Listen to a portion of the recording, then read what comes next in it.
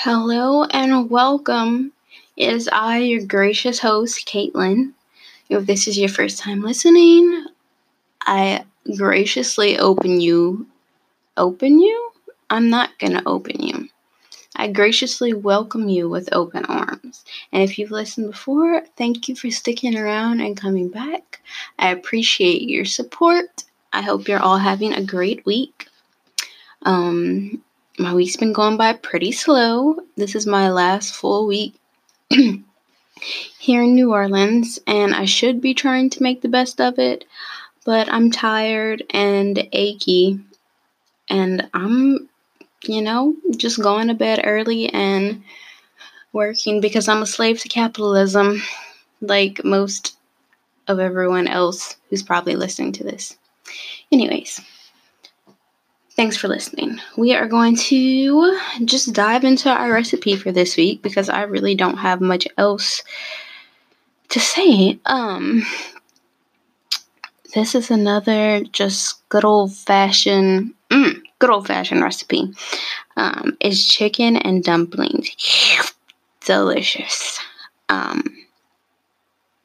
So let me give you your ingredients here. You're gonna need. It says 1 chicken, but I usually just take like a pound or probably like a pound and a half of chicken breasts or chicken thighs, and you're gonna cook those up. And then you're gonna have 1 onion, chop it up, chew some bubble gum while you're chopping it so your eyes don't water. 1 large carrot cut into turds, or you can just get baby carrots. The recipe says celery, but since I don't like celery, I'm not going to use any celery. If you like celery, you do as your heart desires. You're going to get 8 cups of low sodium chicken broth, and then salt and pepper, or as we do it down here, just season your chicken in Tony's before you cook it, and that'll just give you enough flavor. There's a recipe here for the dumplings to make them from scratch, but since I'm a lazy piece of shit, what we're going to do is get 1 can of Grand's biscuits, the 8 count. Well, yeah, the 8 count. And you're gonna cut them up. You're supposed to cut them up into fourths, but I just find they still get way too big. So maybe try cutting them up smaller, like maybe cut them into like 6 pieces and roll them up smaller, because if you cut them into fourths, you're going to have just giant balls of biscuit floating around. And if you're into that, great, but unless you want just a mouthful of like doughy gumminess and gravy, I suggest you cutting them up smaller. So what you're going to do, you're going to put your chicken, your onion, your carrots, maybe your celery, if you're into that, into a big pot.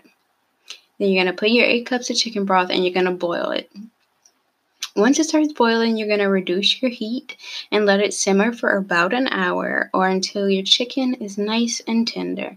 And my definition of tender is falling apart. I know that may mean something else for someone else. So, while the broth is simmering for the hour, you're going to get your dumplings ready, and you can make them from scratch. I'm not going to give you the scratch recipe. You're on your own with that one, because I told you to use biscuits.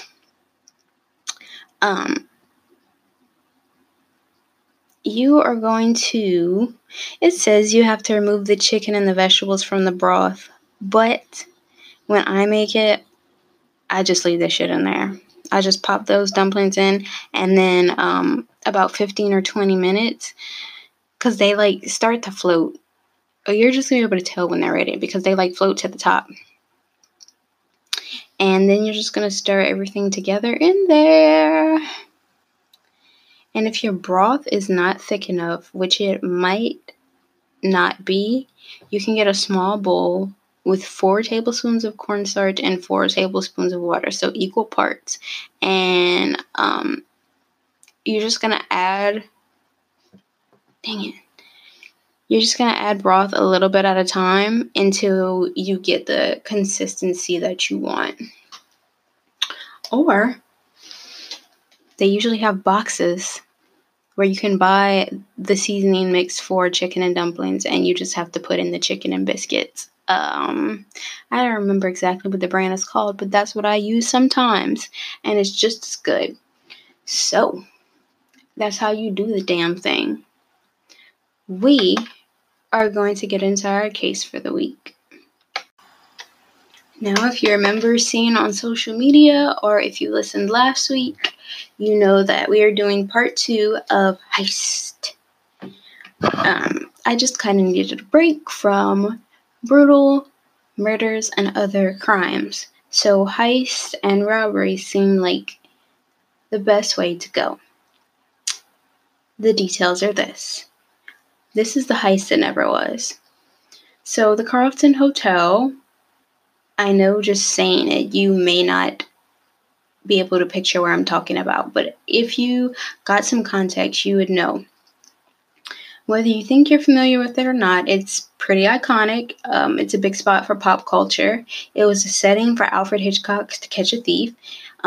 This is also where Grace Kelly, who starred in that movie, she stayed during the Cannes Film Festival when she met and fell in love with her future husband, Prince Rainier III of Monaco.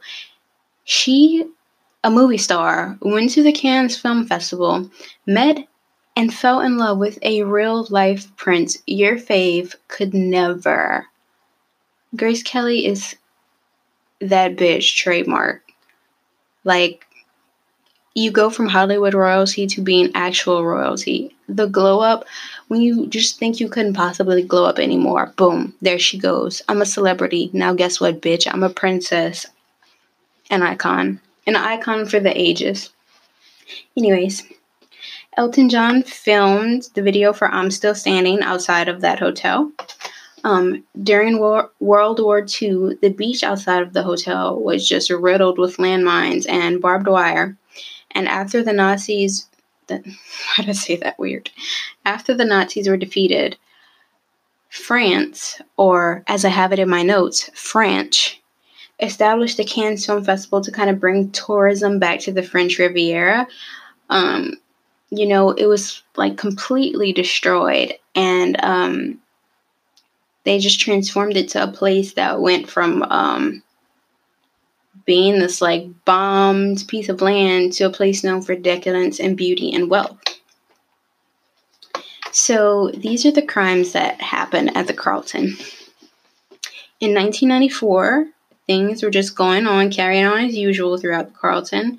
The streets were filled with rich people buying their rich people things because that's what rich people do because they have money and free time. Tourists were lounging on the beach, but inside the hotel, the guests and the workers hit the floor as they took cover from a gunman. The shots ripped through the air, and the jewelry store of the hotel, diamonds and other precious gems. Oh, I read that wrong. I'm very sorry. In the jewelry store of the hotel, diamonds and other precious gems were taken from their cases and were about to vanish forever. The gems were estimated to be between $43 and $77 million. The trio, un, deux, trois, the trio of assailants took off with the gems. The victims were obviously shaken up. They stood up to assess the damage, see if anyone was injured, see if anything was broken or damaged. But to their surprise, there were no bullet holes. The lights, the walls, and everything else in the room was just the way it was before the robbers came in. The robbers had been shooting blank shots. In 1996, the Guinness Book of World Records ranked this crime as the costliest heist in the history of jewel heists. This spot on the Carlton's otherwise flawless past had become a legend. The fake gunfire adds more alert to the story. But the only problem is that before the story got ran by Guinness, there was no other account of this heist. Not even in the local papers. There's no police reports, nothing from witnesses, no descriptions of the alleged suspects. It was a crime that never happened. Even Guinness says that they can't find any evidence for the story, and they published it for years. even though it continues to be repeated 20 years after the alleged heist. Another armed jewel heist took place inside the hotel. This one actually did set the record for costliest robbery ever, coming to a whopping total of $136 million in stolen jewels. And it was all pulled off by one person in less than a minute. And just the more you look at the heist, the less sense any of it makes. The details are this. It was Sunday morning in Cannes. Billionaire Leave Lviv? I'm so sorry to anyone. I'm sorry to this man. I could see him walking down the street and I wouldn't know a thing. I have no idea how to pronounce his name. It's spelled like Liev Schreiber, but his name literally looks like Leave Lviv. Leave Lviv? We're gonna call him Leave. He had his collection of diamonds on display because what else do you do when you're disgustingly rich? Then take your riches and put them on display for the world to see in one of the most decadent places in France. So, Liev was an oligarch from Uzbekistan who became an Israeli citizen, and of course, like any oligarch from Uzbekistan, had tight connections to Vladimir Putin and Russia. No one told the police when the jewels were going to be on display, red flag number 1, and there was no armed security to stand guard outside of the diamond exhibit, red flag number 2. The exhibit space opened out onto the sidewalk. This allowed someone to walk away with $136 million of precious stones, all of which could have been prevented if the proper precautions had been in place. The first signs of trouble were a security guard on the interior who was standing near the curtains. He stumbled backwards and you see him raising his hands as if he's surrendering. The thief has a bandana over his face and is wearing a black baseball hat. He didn't have the time for a ski mask or like a Halloween mask or anything. He had his hat on. He had it on backwards. He flipped it back to the front, put a bandana on, and was like, I'm about to fucking rob this diamond display. So he steps in through the patio doors. He goes quickly around the center display with his gun extended out. There is a white satchel at his side, which they suspect is where he had been hiding the gun.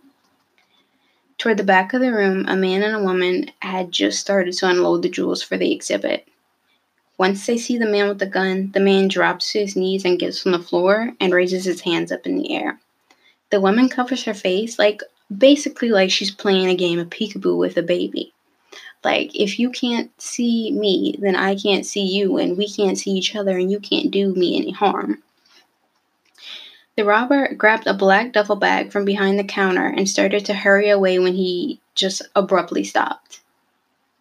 What does he see you under? 2 trays of diamonds that had already been put out on display. He snatched them up and walked out of the view of the camera. With him went 72 pieces that were deemed exceptional due to their flawlessness and value. That just sounded like a description of me. I got taken aback for a minute. So this was some real rich bitch shit. Like, in the words of Meg Thee Stallion, rich bitch shit got a broke hoe bitter. One of the gems was a 55 carat diamond, which was about the size of a fun-size Snickers. Now, I know you see some very big, very expensive wedding rings from celebrities and such, but you can't honestly tell me you've ever seen a diamond that is the size of a fun-size Snickers. They said that whenever you stared into the diamond, it looked like you were staring into a hall of mirrors. That shit is some magical wizardry. There was a 30 carat emerald, a 29 carat sapphire, and a variety of other jewelry. Necklaces, brooches, bracelets, worth more than most people's lifetime salaries, obviously, because most people don't make $136 million in a year, or in their lifetime, for that matter. The thief appeared to have known exactly when to show up, what to expect, and how to get away. Whatever the robber commanded of the workers, they didn't get an accent from his voice, so they didn't have a lead there. Cairns police investigated, but nearby prosecutors conducted their own investigation for insurance purposes to just to make sure that the claim was genuine and valid, if they were going to pay and how much they were going to pay out. The claim was determined to be valid, but Leave only ended up getting about $80 million. Oh, poor rich baby only got $80 million. You're only covered for the replacement cost in with insurance or whatever, and not the entire amount, which like the retail amount, you only get the replacement cost. So he didn't get the full 136 million. So I guess a lot of people just think it's weird, as do I, that you would have much, much more security than there was. Because, you have a giant collection of diamonds out on display, and the display opens out onto the sidewalk. There's a beach across the street. There's just people frolicking. But apparently, the rich and famous who typically dwell there don't like to be filmed or photographed, so there is a lack of security for that reason. Okay. So it's 6 years later, the case is still open, and there are some theories about who could have possibly committed this crime. Many people investigating have the shared belief that the robber is an inside job. Nobody asked me, but in my whole opinion, I think it was an inside job too, because who else would know the interior that well, would know exactly when things were planned, how to get away. They had to know the layout of the building and like the landscape. This theory is kind of similar to the Antwerp diamond heist theory, that the dealer who recruited the robbers got the gang to unknowingly be part of a larger insurance scam. And if you don't know that, that means you didn't listen to last week's episode, you don't know what I'm talking about, and you suck. But back to the theory of an inside job, the way it happened, almost like clockwork, it just seemed too easy for just some random passerby to have gone in. I mean, people get lucky, and maybe, some people get very lucky, but this just seems like an extreme case of luck. So one theory is that Leave was the target of a knowledgeable competitor, and that the thief was an outsider who benefited from the complicity at the hotel. So a diamond rival may have had the means to recut and resell the gems, but maybe not the inside knowledge of timing and the display that it appeared that the robber had. An outlaw employee, scandal, treat your employees better so they don't be robbing your guests. An outlaw employee could have snatched the jewels, but I don't want to say simple, a person of lower stature would have a harder time like cashing in these gems, because you don't know the ins and outs of jewels, and you probably don't know the black market or like any shady buyers or anything like that. They wouldn't know how to get the gems out of the country and into the hands of the right people to be able to get money for them. You have to have a certain level of sophistication. Any Tom, Dick, and Harry can't walk in with a bag of diamonds and be like, I want to sell this. When you sell something of high value, you have to be a business person. Thieves are good at being thieves, and they're not as great at being businessmen. It's harder for them to monetize off of the things that they've stolen. But since the jewelry has been gone for 6 years, it's assumed that this wasn't your run-of-the-mill thief, and they clearly got away with it or sold it. Another source speculated that the Pink Panthers had stolen the gem. They were a Serbian-based organized crime network that were responsible for a large number of jewel heists around the world. Some believe the source they got this from because the source was also a jewel thief that stole jewelry from New York, He went to the state pen, got out, and went to Budapest. However, the heist doesn't fit the MO of the Pink Panthers. They usually go out in large teams and do these heists and robberies rather than send in a single person. The last theory, which is the theory that I identify with the most, is that Leave organized this heist so he could resize his stones, sell them, and get the insurance money. So essentially, he'd get the $80 million in insurance money while getting to keep his $136 million in precious gems and cutting and selling those. The rich get richer. Leave is believed to be in Moscow, where he is a close associate of, like I said, Vladimir Putin, Pooty Poot, and safe from outside prosecution. His diamond company is being investigated in Israel after 6 of his employees, of which included his son and brother, were caught smuggling $80 million worth of gems into the country, the same amount as the insurance money that he got. The case took a very sad turn, however, when a woman named Maisel, she was a bookkeeper for the company, and she was repeatedly questioned by the police, and she later fell to her death from the 10th floor of his office building in Tel Aviv. Now, his firm obviously blamed the police for driving her to suicide. The police said there were no signs of foul play, so it looks like it was a suicide, unless for some reason she was just frolicking around on the 10th floor of a building and fell off, but that doesn't make a whole lot of sense either. Her family doesn't think that she committed suicide. Leave denies any wrongdoing and refuses to come back to Israel for questioning. So no one knows for sure what happened to the diamonds or who took them. Rather, it was disgruntled employees, a militarized crime organization, or Leave himself. This is just the most recent incident in the list of robberies that have happened at the Carlton that remain unsolved. Boom! That was Heist Part 2, hot and fresh out the oven, just for you. Oh my god, that rhymed and I didn't mean for it to. I'm so impressive sometimes. Anyways, we have new episodes out every Friday at 12 a.m. And this one is going to come out in like less than 6 hours because I waited till the last minute to record it. Our recipes will be posted Friday on Instagram.